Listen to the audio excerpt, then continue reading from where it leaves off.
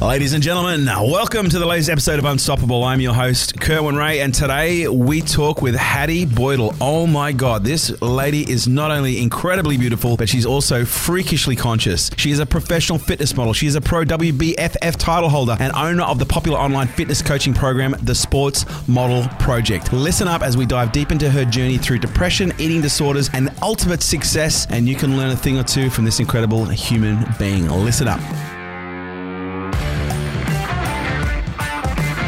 The lady herself, who should have Unstoppable in her middle name, Hattie Boydle. Welcome to Unstoppable. Do you know what? I don't have a middle name, and I'm going to take that now. Are you serious? You don't have a middle name? I don't have a middle name. Your mum's out here, so we're going to have to ask her what that's all about. She's like, just Hattie Boydle. Yes. What else do you need? Now, for those people who perhaps don't know, you have, oh my God, like I was reading your resume, and it's like, wow, you're a competitor. You have been a competitor for quite a long time in the fitness space. But for those who don't know your backstory, give us a little bit of a backstory on the highlights reels of Hattie's career. Wow. Where did she start? How far back do you want me to go? Where do you want to start? Well, let's look at your competition credentials, because that's what I think is going to probably capture the attention, and then we're going to go back into your life story and find out how we actually got you to where you are today, or not we, how you got you. I'd like to take some credit, but I can't. Just we're a team. We did this, right? It was you and me. Actually, you were in my subconscious from the moment I started. I was like, Kerwin's there. Oh, you can do this. I know you can. So Unstoppable. You've been competing since 2011 or earlier? 2011 was the first time I competed. Right. Yeah. And so you competed in the Universe INBA Universe Sports Model competition. That was actually my second show. So So how I got into fitness modeling was a friend of mine at the gym did one of the shows, and she was like, "Oh, you should totally give this a go. You'll be really good." And she showed me a couple of the girls that were competing at the time, and I was like, "Oh, I can do that." 8 weeks later, I got on stage, had absolutely no idea what I was doing. I remember doing a back pose, and they were like, "Please, no bodybuilding poses." And I was like, "Oh God, I don't even know." And I placed second. Wow. And that qualified me for the INBA Universe, which was the international show. And they normally do it overseas, but it was the first year that they decided to do it in Queensland. And I thought, oh, great. And that was 2 weeks later, and I was able to have 2 weeks, more, more training. And I had a better idea of what to expect. Right. I could improve my posing, because my posing was shocking in my first competition. I had no idea what I was doing, clearly. Still got a second. And I walked home, winning the INBA bikini short division or sports model division, and then second overall to a girl who I'm actually still really good friends with, makes a lot of my bikinis. And then it kind of started from there. I actually had a year off after that, because that was like the last show for the year. I started quite late in the season. I went away for a year, went traveling, came back, and I just thought, I've got to do that again. So I got stuck into it, and that was 2013. And so you competed 3 times in 2013. In the second place in the Philax INBA Fitness Model, first place in the ANB Sydney Fitness Model, and then Musclemania Model Overall competition. Yeah. And then Miss Bikini Universe Champion in Las Vegas. Yes. You were very busy in 2013. I was very busy. 2014, you placed 4th in the WBFF World Titles. And then in 2016, you were crowned the WBFF Miss North America Champion.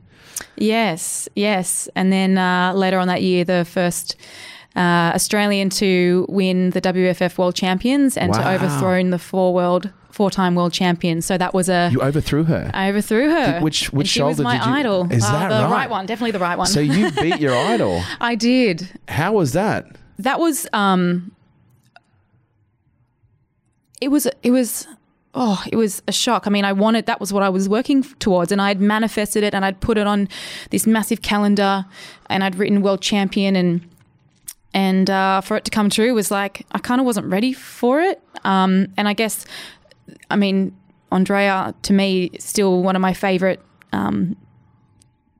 fitness physiques, and I don't idolize her. I don't really idolize anyone, to be honest. But I admire her, and to be on stage with her is just unbelievable. I remember the first time I competed against her, and I completely stopped what I was doing, and I was just mesmerized by this woman. I thought, oh my God, she's amazing. So then to beat her 2 years later was just like, wow, this is crazy. And your progression through the sport has been quite quick. Like you haven't been at this for 10 years, unless there's a bit more of a backstory here, which we're going to dig into. But you only started competing in 2011, and by 2016, you're pretty much up there with the big dogs. Am I allowed to say that? The big girls? Yeah. Can't even say that. Big girls, big girls. You're up there with the best. Yeah, I mean, to me, I feel like it was a longer journey than most people, because when I first started competing, there wasn't many people competing. Right. And now there's 50, It's 60, blown up. 70. I remember one world titles I did, there was 75 girls in my category, and we were on stage for so long. I remember the cramps and my back was so sore. And I mean, it's just changed so much. And then I've got friends of mine who like won their first show, got their pro card, and then won the world titles. And just wow. like it was like on the top, like at the top within two years or 3 competitions. And I've kind of done, 12 competitions. And then someone like me says, oh, you've really kind of accelerated quite quickly. Are you fucking serious? Yeah. I mean, I'm like, oh, really? I feel like I've worked pretty hard for a long time to get here. But yeah, you say that. Yeah, I mean, it's just so different now. It's really different now. I think where your story gets really interesting, it's in your backstory, because you just didn't fall into becoming a fitness competitor. You've got a real story around, body health and, even your own, body image issues. Mm-hmm. So where did it all begin? If I can really reflect back on my life, growing up in primary school, I started gymnastics when I was 4, and I became an elite gymnast.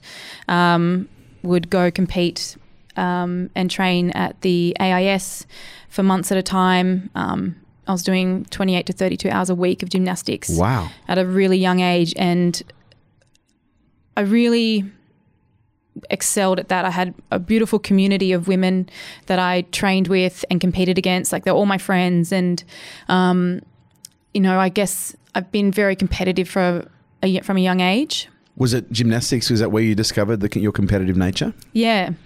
And I mean, the great thing about gymnastics is that it taught me how to move. It taught me I could do any sport under the sun. I've done so many different sports purely with no training. I could just do things because I was so fit and athletic, and my body just could move, and I was a powerhouse, and I loved performing. It's such an integrated sport, and that's because I do calisthenics now. I don't do any gym work whatsoever, well, unless you call gym calisthenics.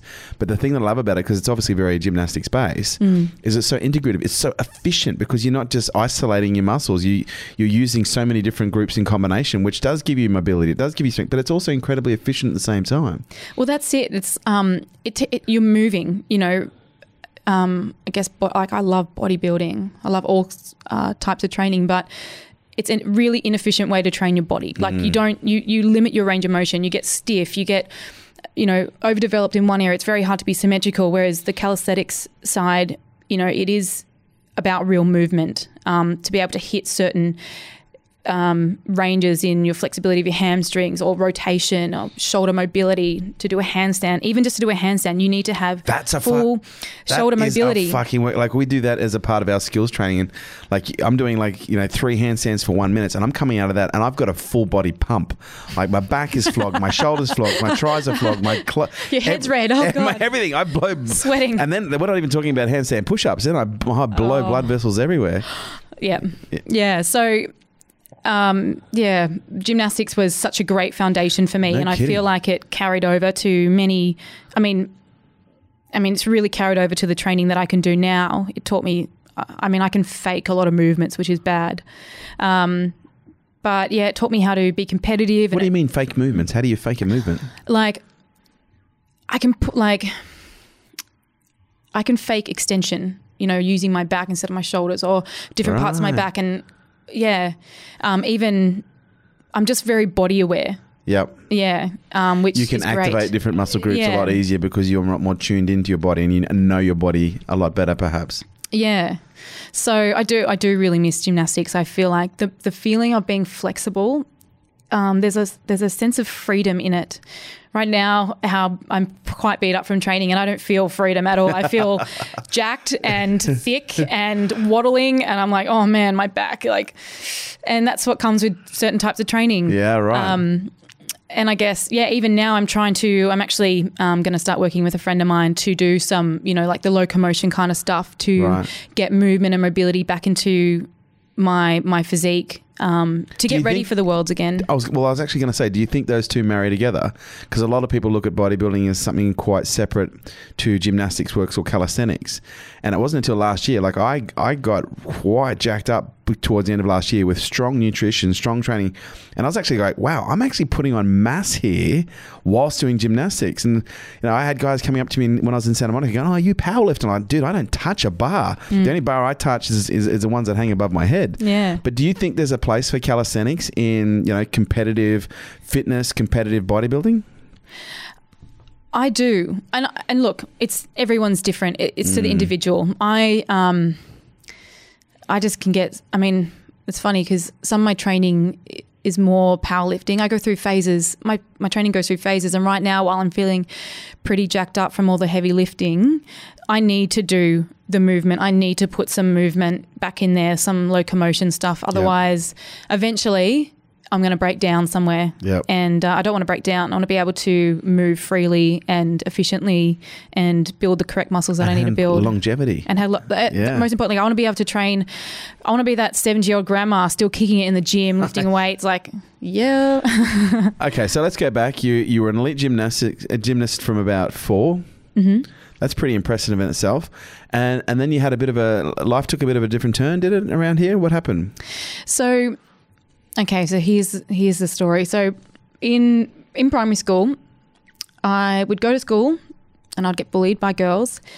I had no friends. And then I'd go to gym and I was in this amazing community with friends, with lots of friends, and I would go to school and I couldn't quite work out like what the difference was. I was like, how am I different from here? Like why am I not fitting in here but I can fit in here? And I think, that happened for a lot of my primary school, and like the teachers knew, my mum and dad knew, like even the parents of the kids that were bullying me knew, and they didn't do anything about it. And even my mum said to me, do you want me to move schools? And I thought, well, no, because it might just happen there. So I'm just going to sit here and deal with it, And I feel like, later on in life there was parts of that experience which unfolded, later on in my teens. When I went to high school, I had lots of friends everywhere. It was completely different. And I was like, wow, this is not what I expected. It was beautiful. I loved high school. Then when I was I think I was in year 10, a friend of mine died in a freak accident, and it made me I was just so shocked. I'd never experienced knowing someone who has died before, and I thought to myself, oh my God, life can be taken away from me so quickly. I'm going to I'm going to do everything I said I'm going to do. I'm going to get good grades. I'm going to go to a good university. I'm going to have a good job. I'm going to start, looking after myself. I'm going to improve my nutrition. I'm going to start training again. And I kind of just went so far down this hole with control, because I felt like this thing that's out of my control could happen to me. And in the beginning... Did you feel like that was some level of mild trauma? Like, was it quite a close friend? She wasn't super close. She was a girlfriend that I would, hang out with on the weekends at parties, and she didn't go to my school. She was a bit older than me. But it's still... there were so many people that were affected by it. Like she was such a nice girl, and I saw her on the weekend before it, and she said that she didn't want to go on that camp, and I remember that so much, so clearly and then that happened. I thought, oh my God, how did she die? A tree fell on her tent. Oh no. And I think just very much the thought of how quickly and how life changes, life can be taken out of our hands, to make the most of it was a really big take home message that But instead of wanting to live free, you wanted to live in a state of control. It was like, well, okay, so what do I have to change? What do I have to do to live my best life? Because I was, in school and I was naughty, and I didn't really care about grades, and I was, I guess a bit wild, and I thought, okay, so I need to change this, because being like that wasn't going to get me the life that maybe I should, or what I really want. So, and in the beginning, I remember my teachers were like, oh my God, what's wrong with you? You're sitting at the front, not with your friends, like you're doing the work. And I remember having an assignment in English, a speech, and I'm petrified of public speaking, and I worked really hard with my teacher, my English teacher at the time. I was, staying after school and doing work, and because I really wanted to get good grades. It was like, I have to do really well here. And I remember the teacher that I had for that speech wasn't my actual English teacher, it was another lady. And in the past, I had been a bit of a nightmare to her. She wasn't really that fond of me. And she failed me on the subject. And I thought, I just worked so hard for this and I still failed. I'm just a failure. And that was kind of a big spiral out of control. And at that time, I started exercising and I started eating what I thought was healthy, which I had no idea about. Reading magazines about dieting and what to eat, which is, now that I'm educated, is such a load of crap. And I remember reading in Cosmo one time about this girl, how she'd be bulimic and just throw up half her food. And so I thought, maybe I'll just start with that. And that was something I started to do. And it was just like... So what age was this when you started experimenting 16? with bulimia? Yeah, right. It was just... I just started to try and control everything, and I would... What was the thought process that was going through your head? Like when you were considering this, which is in some respects, some people would consider to be an irrational behavior, but it's really, and again, this is one of the things that people don't understand when it comes to compulsive behavior. Sometimes to the individual, it's not irrational at all. It makes a shit ton of sense, and that's why we do some of the things that we do. In your mind at that time, do you remember what was going through your head that made you think, okay, maybe it's okay for me to do that? The thing is, like... it was first depression. So after I failed the subject, I just thought, oh my God, I'm just a failure. And then I just started doing more and more exercise. I started making rules for myself. I wasn't allowed to reward myself till I'd done this amount of training, and I wasn't allowed to do less than what I'd done before. So if the bus was late to get to the gym, I would be freaking out. Oh my God, I'm not going to be able to get everything in. And so that started happening. And then the food thing, and then I just started isolating myself from people because I didn't want them to know what I was doing, and I didn't want to be interrupted. I just started walking everywhere. I stopped talking to people, and I just wanted to be on my own because I thought no one wanted to be around me. Were you in pain?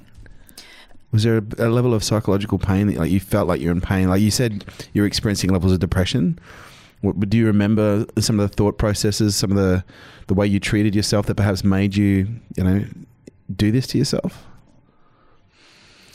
I remember, I guess I feel like I took on the bullying from my primary school into my own, and that's just kind of how I lived. And then you self-bullied. And then I self-bullied. Yeah, right.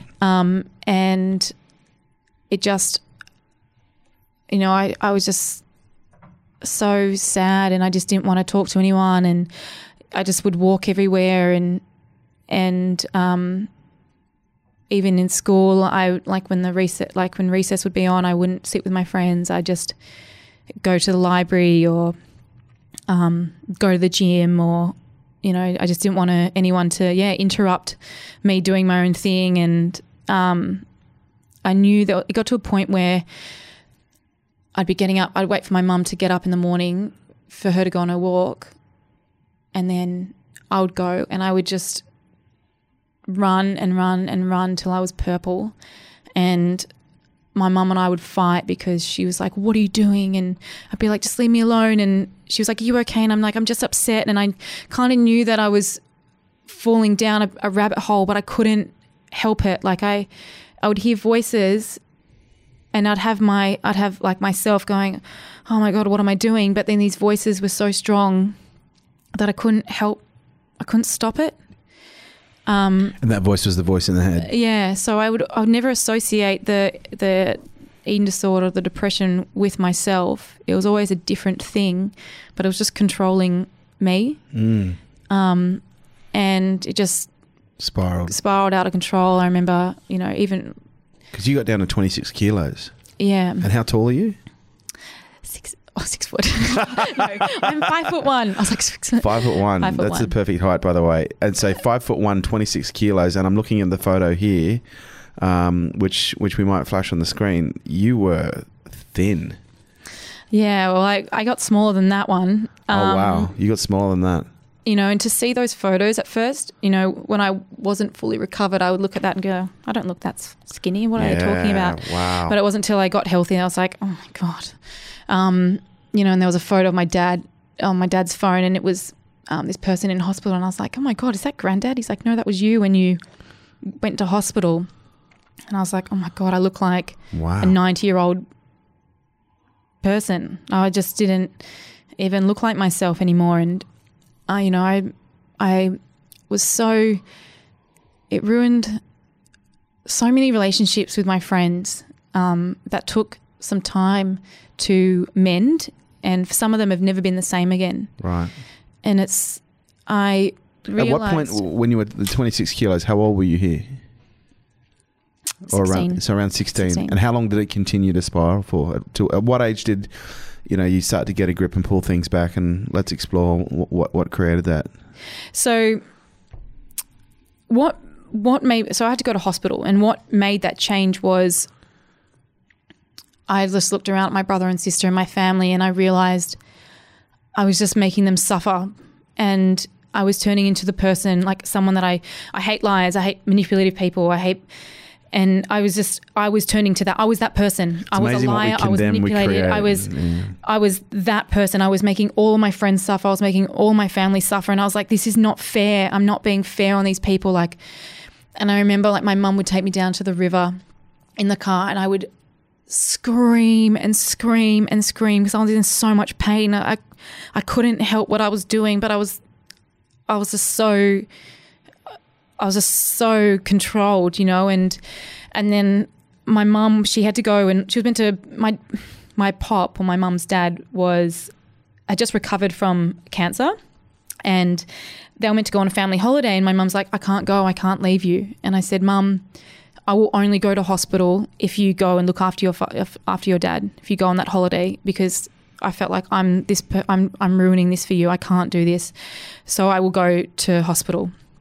And so they, you know, a day or two later, I was put into the hospital, and Mum went away with her pop because she knew that I was going to be in good care. And literally the day after I was in hospital, I fell into a bit of a coma, because it was the first time that sometimes when you refeed someone that hasn't eaten for a long time, you go like hypoglycemic. Hypoglycemic. And so that's what happened to me. I remember trying to get up the next day, and I just remember just How long hadn't falling. you eaten for at this point?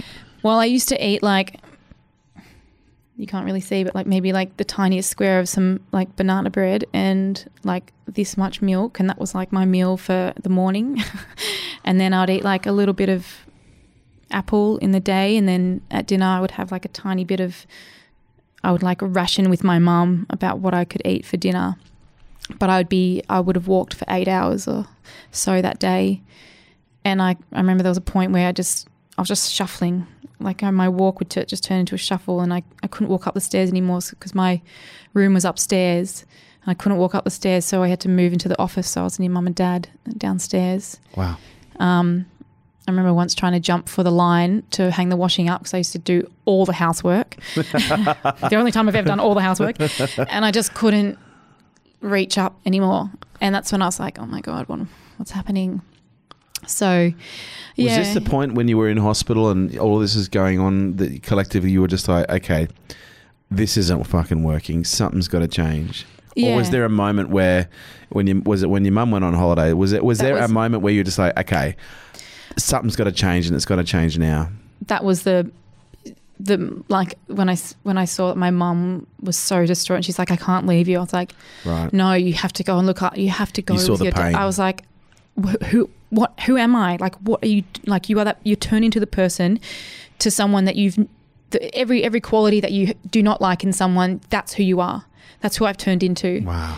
And so, yeah, going to hospital, and that was kind of like the first breakthrough of going into hospital and making that first change.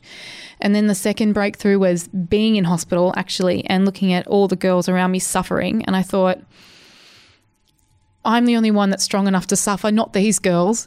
How oh my God, I have to help them. What do I have to do to help them? And wow. Because there's girls that have been in there for like 7-8 years. They've been in and out of hospital for that long. And I thought, one, I hate people telling me what to do. So that was like when they told me I had to eat something, I was like, what? Or like go to bed, or I was isolated and I was like, oh, this is not a way to live. And I was like, this is I can't live like this.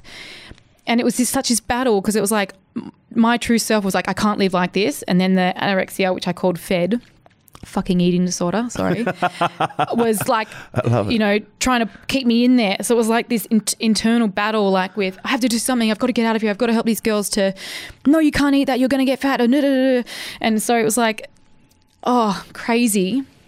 But eventually I, put on enough weight and I made enough progress to go and be an outpatient, and my sister would drive me from Roseville to,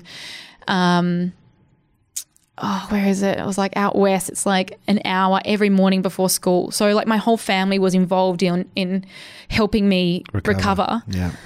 And I finally became an outpatient, but I was quite naughty. I faked my weight to get out of there, because I just was like, I don't want to do this anymore. So you drank water?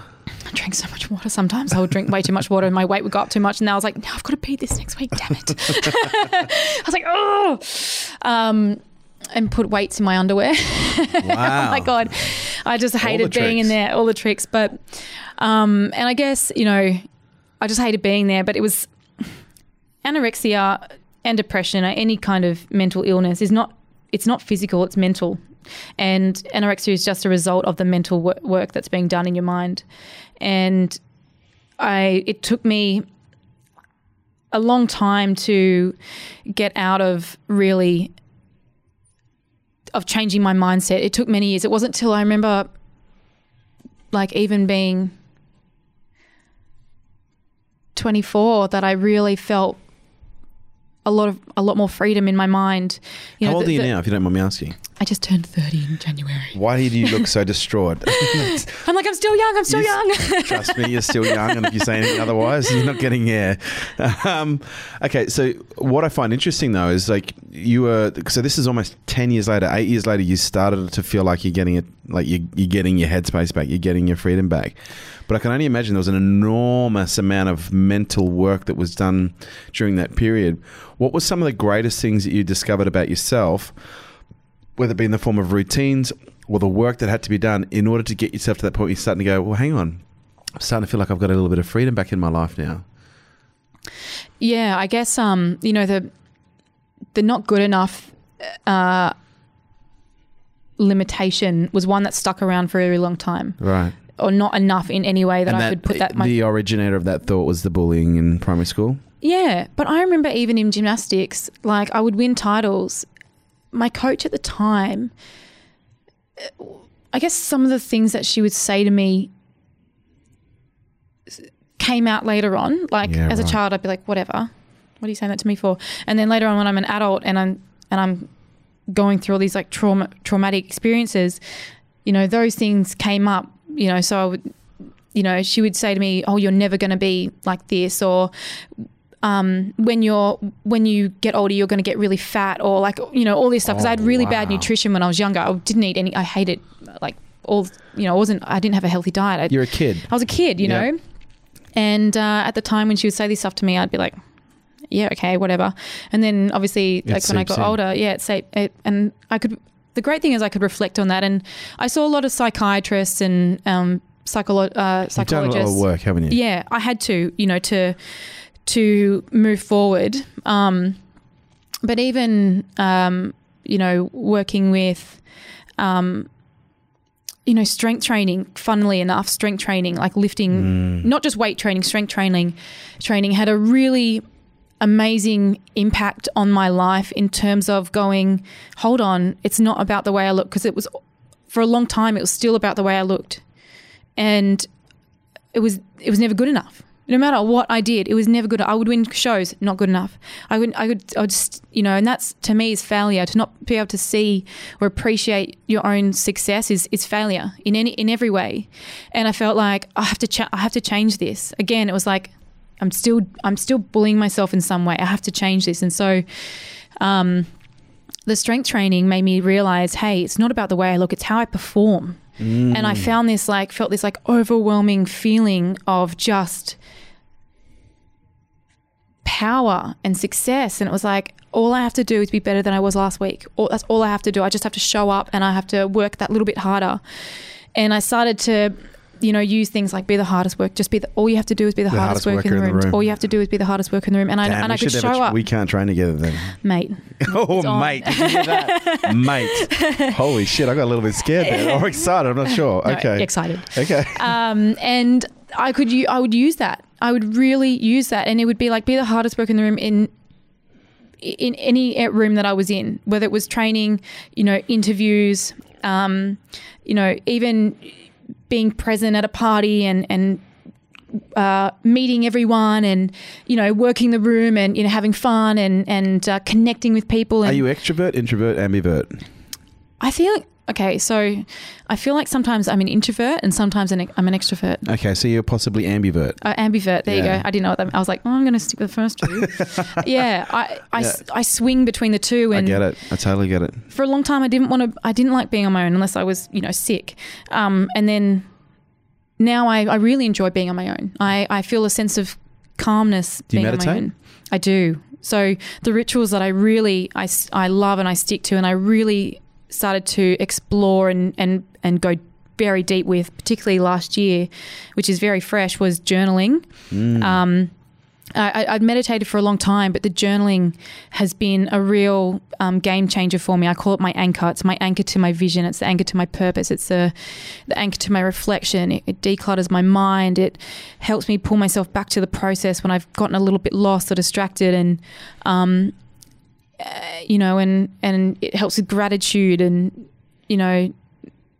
I think distraction is a big thing, or feeling lost. It happens to all of us, even when we feel like we're on the right path. Things can happen in life. And I just like to anchor myself back to, hey, what did I say I'm going to do here? And, I want to be the greatest of all time in the area that I'm in. I'm, a fitness model, and it's a big game, and I love it being a big game, but I really want to be, at the top in not just fitness modeling. Are you seeing your vision now being more than just, because you say I'm just a fitness model, but I'm like, oh my God, you're so much more. Well, that's why okay, so I'm like, the fitness model is the hobby. Yeah. I want to, I just want to improve the world. I want to help the world. I want people to feel love, unconditional love, for themselves, for the environment, for their family, for their friends. The relationship they have with ourselves sets the tone for every relationship that we have. And so how are we treating ourselves? How are we speaking to ourselves? I realize I could reflect back on times when I've bullied myself and times where I've sent myself love, unconditional love, to all parts of my body, even the ones I want to change, even the ones I want to improve on, my mindset. And that's really helped me to go, okay, so what needs to be done? What do I need to do to take myself to another level? I guess that's a question I ask myself a lot. You said earlier that you were in a lot of pain in the earlier stages when you were going through and you were dealing with a lot of conditions. And you said one of the things that really helped you was strength training. And it's interesting because I was talking to someone who was in here before you, who was a ultra endurance athlete.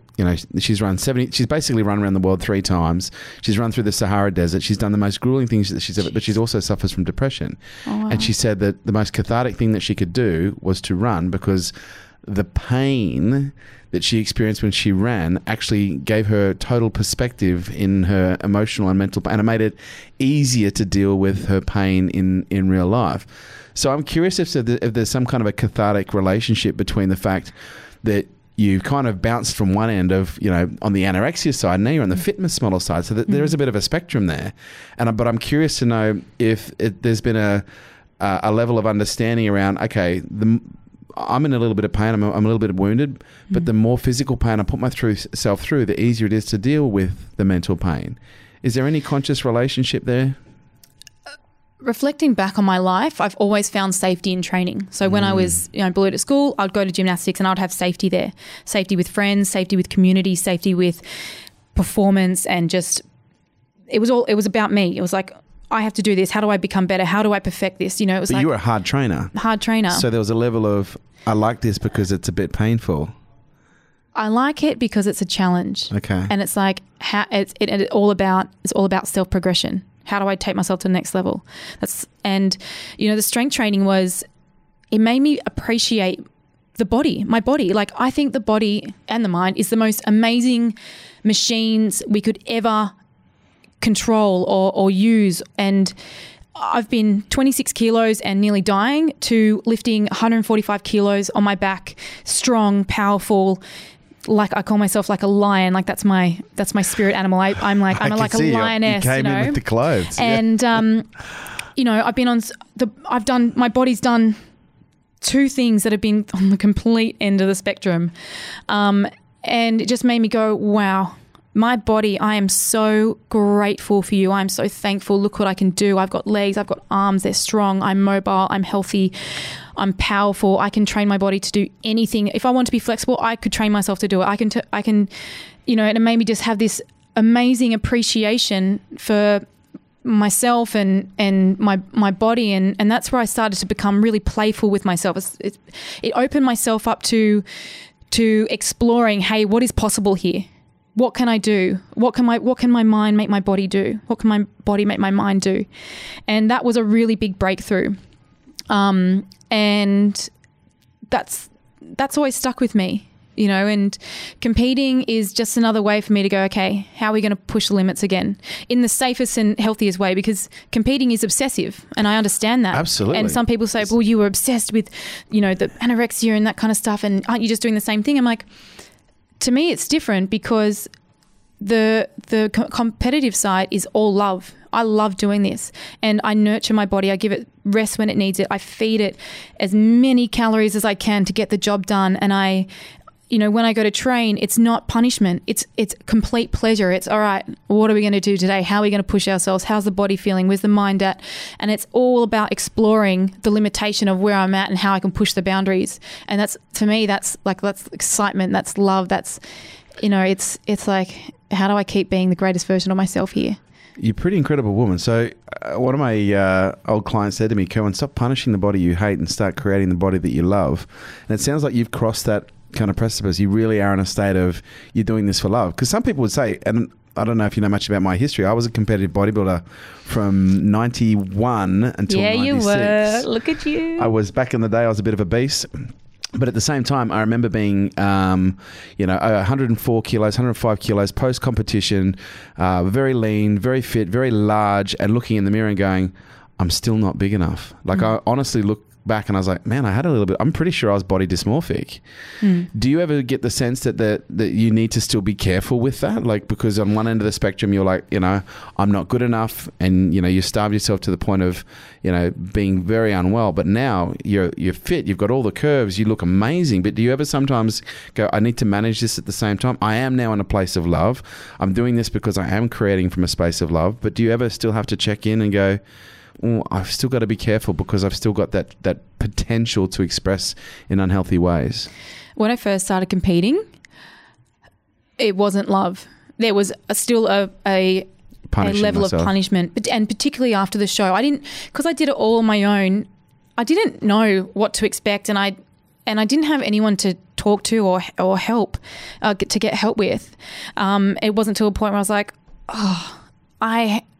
I can't keep doing it this way anymore. I can't keep I was restricting myself on so many things. Still, I was, doing the very old school bodybuilding way of getting into shape. And I was like, this is causing more eating. I found that I was still, had certain issues with certain foods. And I was like, this is not, if I'm going to do this, I need to do it another way. And, I remember employing a coach, Lane Norton, who really popularized flexible dieting, and I wanted to learn that way because I knew if I was going to do this in the long run, I wanted to do it with pleasure, and I wanted to do it the healthiest way, and I wanted to learn a different method that I could use whether I was competing or in my off season. And he taught me how to do flexible dieting or tracking my macros.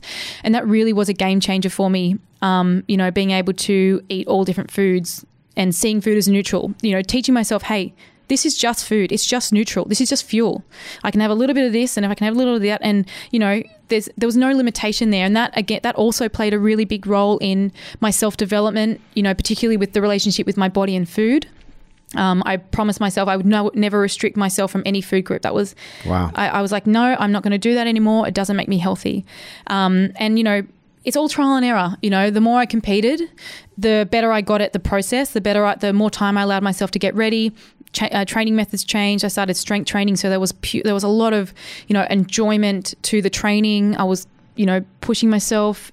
I was becoming one of the strongest fitness models, that was up and coming, and, started, employing like powerlifting style, training with bodybuilding and circuit work, and using the flexible dieting method allowed me to have a way more enjoyable experience with prepping. And then even after the show, that was probably the hardest one to deal with. I don't think anyone can prepare girls or guys for the post comp blues. And that was something I had to teach myself to deal with as well. And I feel like I've gotten better and better at that each year. And after a show, I actually don't want to reverse diet. I just want to eat healthy. I just want to go and when my body's hungry, it's hungry. When I'm full, I'm full.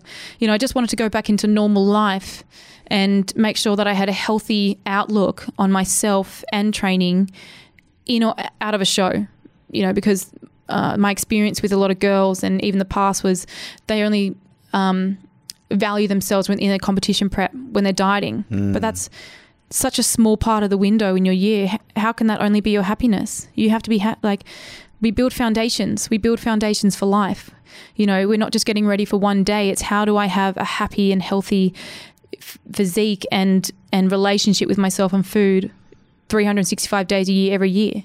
I've got to be honest with you. I didn't expect you to be and please, I hope you don't take this as in any offense, as conscious as what you are. Like, you seem to have done a lot of work, a lot of work. Yeah, but that's what's required, right?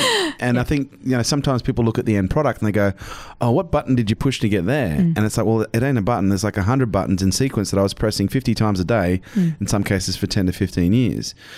It's really clear and evident to me you've done an enormous amount of work on yourself, and you should be really proud of where you are right now, because your mindset is actually quite unique, and it's not something I see every day. And I get to speak to a lot of very unstoppable people. But in order to make this practical from your development perspective, you mentioned a couple of rituals that you do, but I get the feeling that you're someone who loves rituals, like you're healthier with rituals in your life. What are the top 1, 2, 3, 5 rituals that you have that you're like, these are my non-negotiables?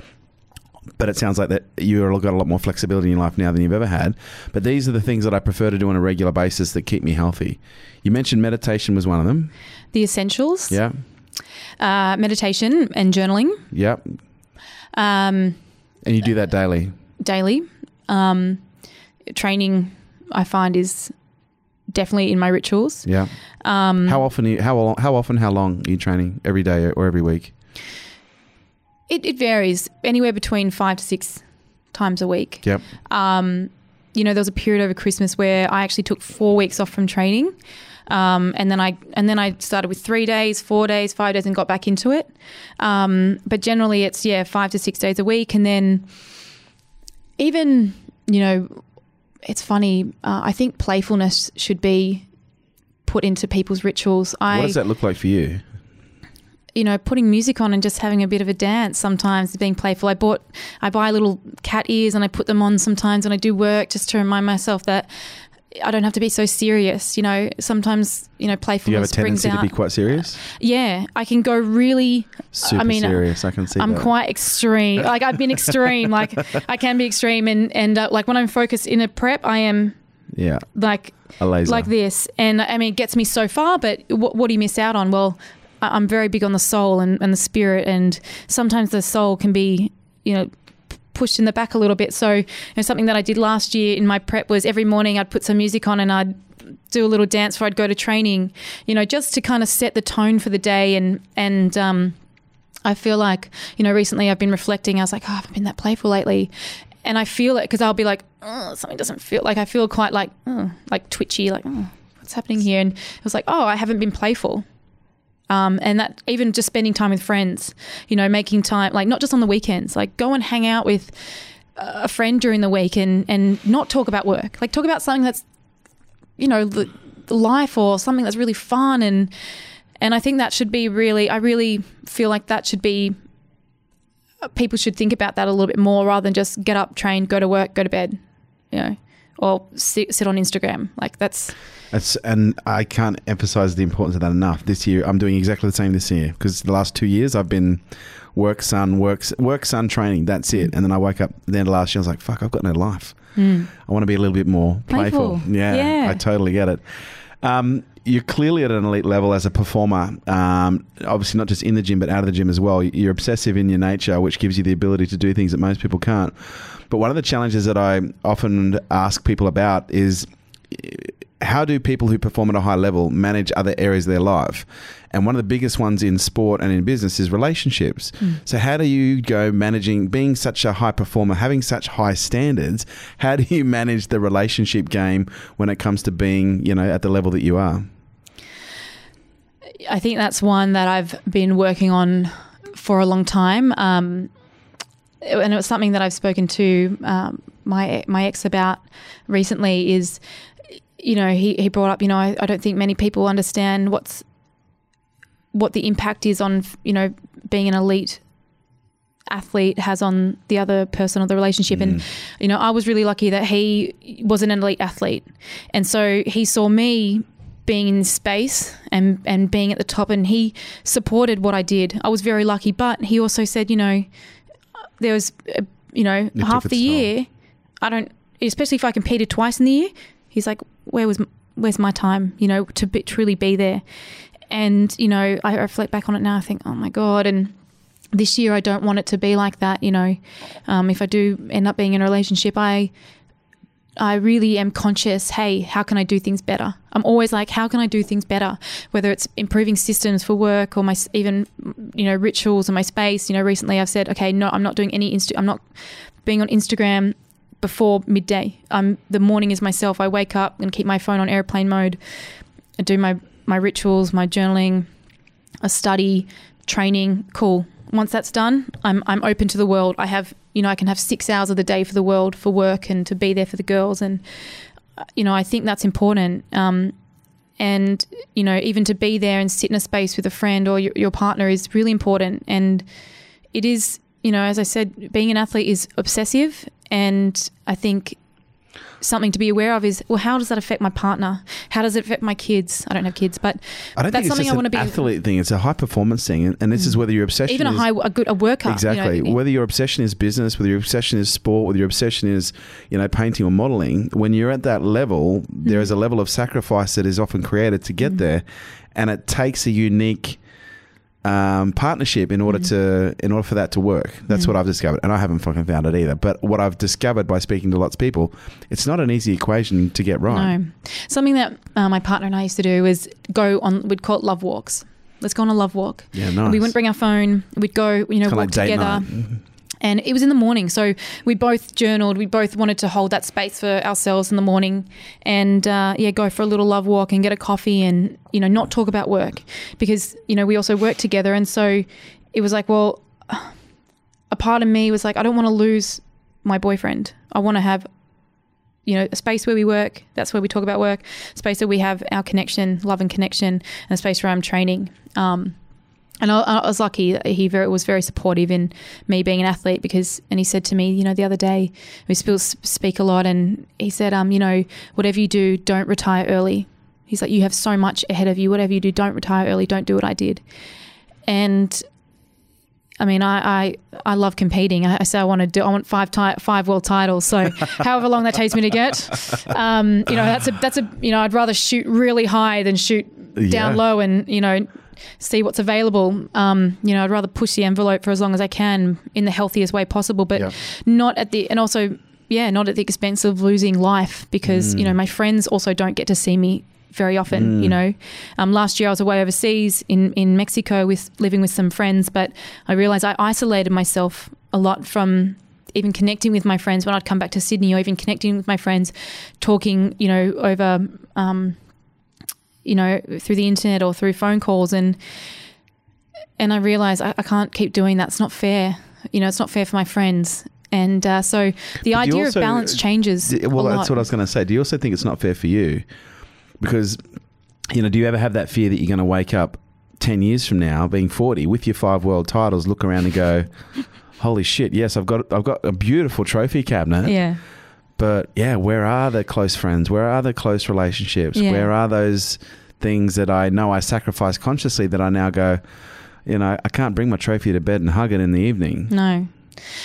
Do you ever think about it? Yeah, I think about it all the time. Yeah. And I'm, that's why I always think, how can I do things better? Yeah. And my idea of balance changes a lot over the years. And, right now I think, okay, there's a time to be really playful and there's a time to be focused and serious. And the partying and all that stuff comes once I've hit my goal, because to be able to train at the level of training that I need to get in ready for the show, I can't go out and have late nights. It just makes things so much harder. It's not fair on my body. But I still shouldn't isolate myself from friends and doing things in the day. But that's why, for me, November, December, January, the 3 months of the year is where I'm really playful. I drop my training back. I go out and eat with friends. I don't track my nutrition as much as I would normally. So I like to give myself a bit of a break. And yeah, it's a fun time for me. I get to hang out with my sister. I remember my sister said to me last year, oh my God, Hattie, this is the first summer that I've really been able to have fun with you for like 5 years. And I thought, and even my ex-partner, he said, we just had such a nice summer together. And I thought, oh my God, like, is this what it was reflection. It was like, okay, so next time this happens, what do I need to do better? And I feel like journaling's been a really great way for me to go, am I being serious, too serious? Am I being playful? What am I where's my balance point? Where's my balance? And even setting up a calendar and going, okay, so what space do I have that's free that I'm going to go and do something fun? And so that's also been, really good to do that. Parenting, do you ever think about it?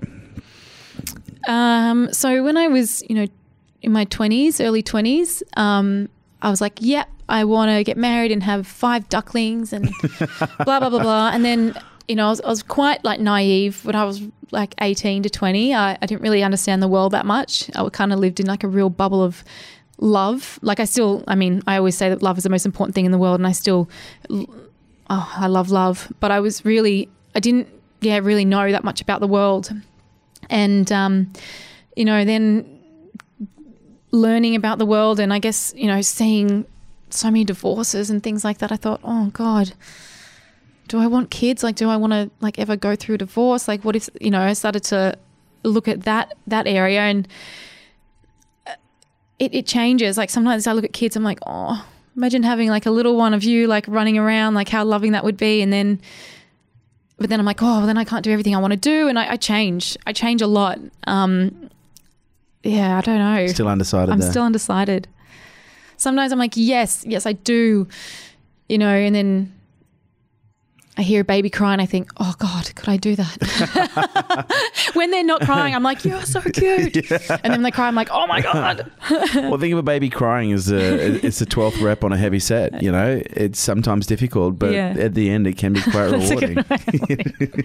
Not that I'm trying to sway you, but because I kind of reached that point because I didn't have my son until I was my late 30s, but I got to like my mid 30s, like, well, it's not happening in this life. Yeah. But then when I did, I was like, holy smokes. It was one of the most, and I don't know, like I think the world needs more healers, and I think the greatest healers are the ones that have been wounded and have had wounds through their childhood that they've had to work on and develop.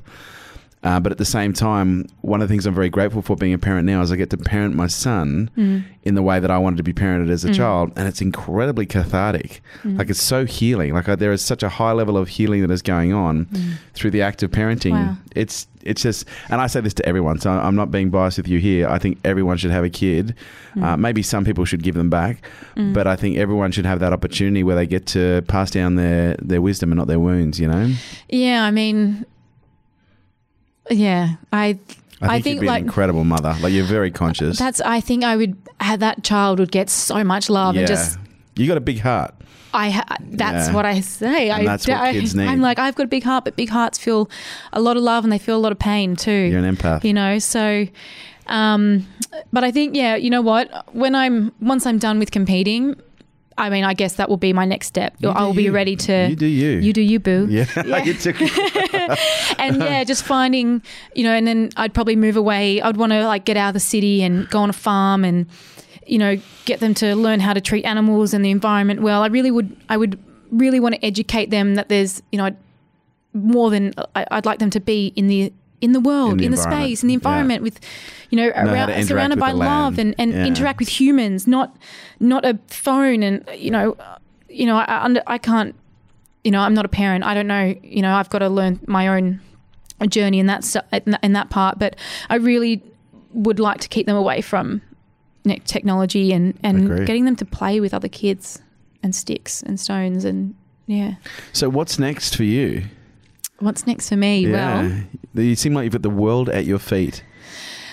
I have a business, a sports sort of project, where I coach. I've heard about this.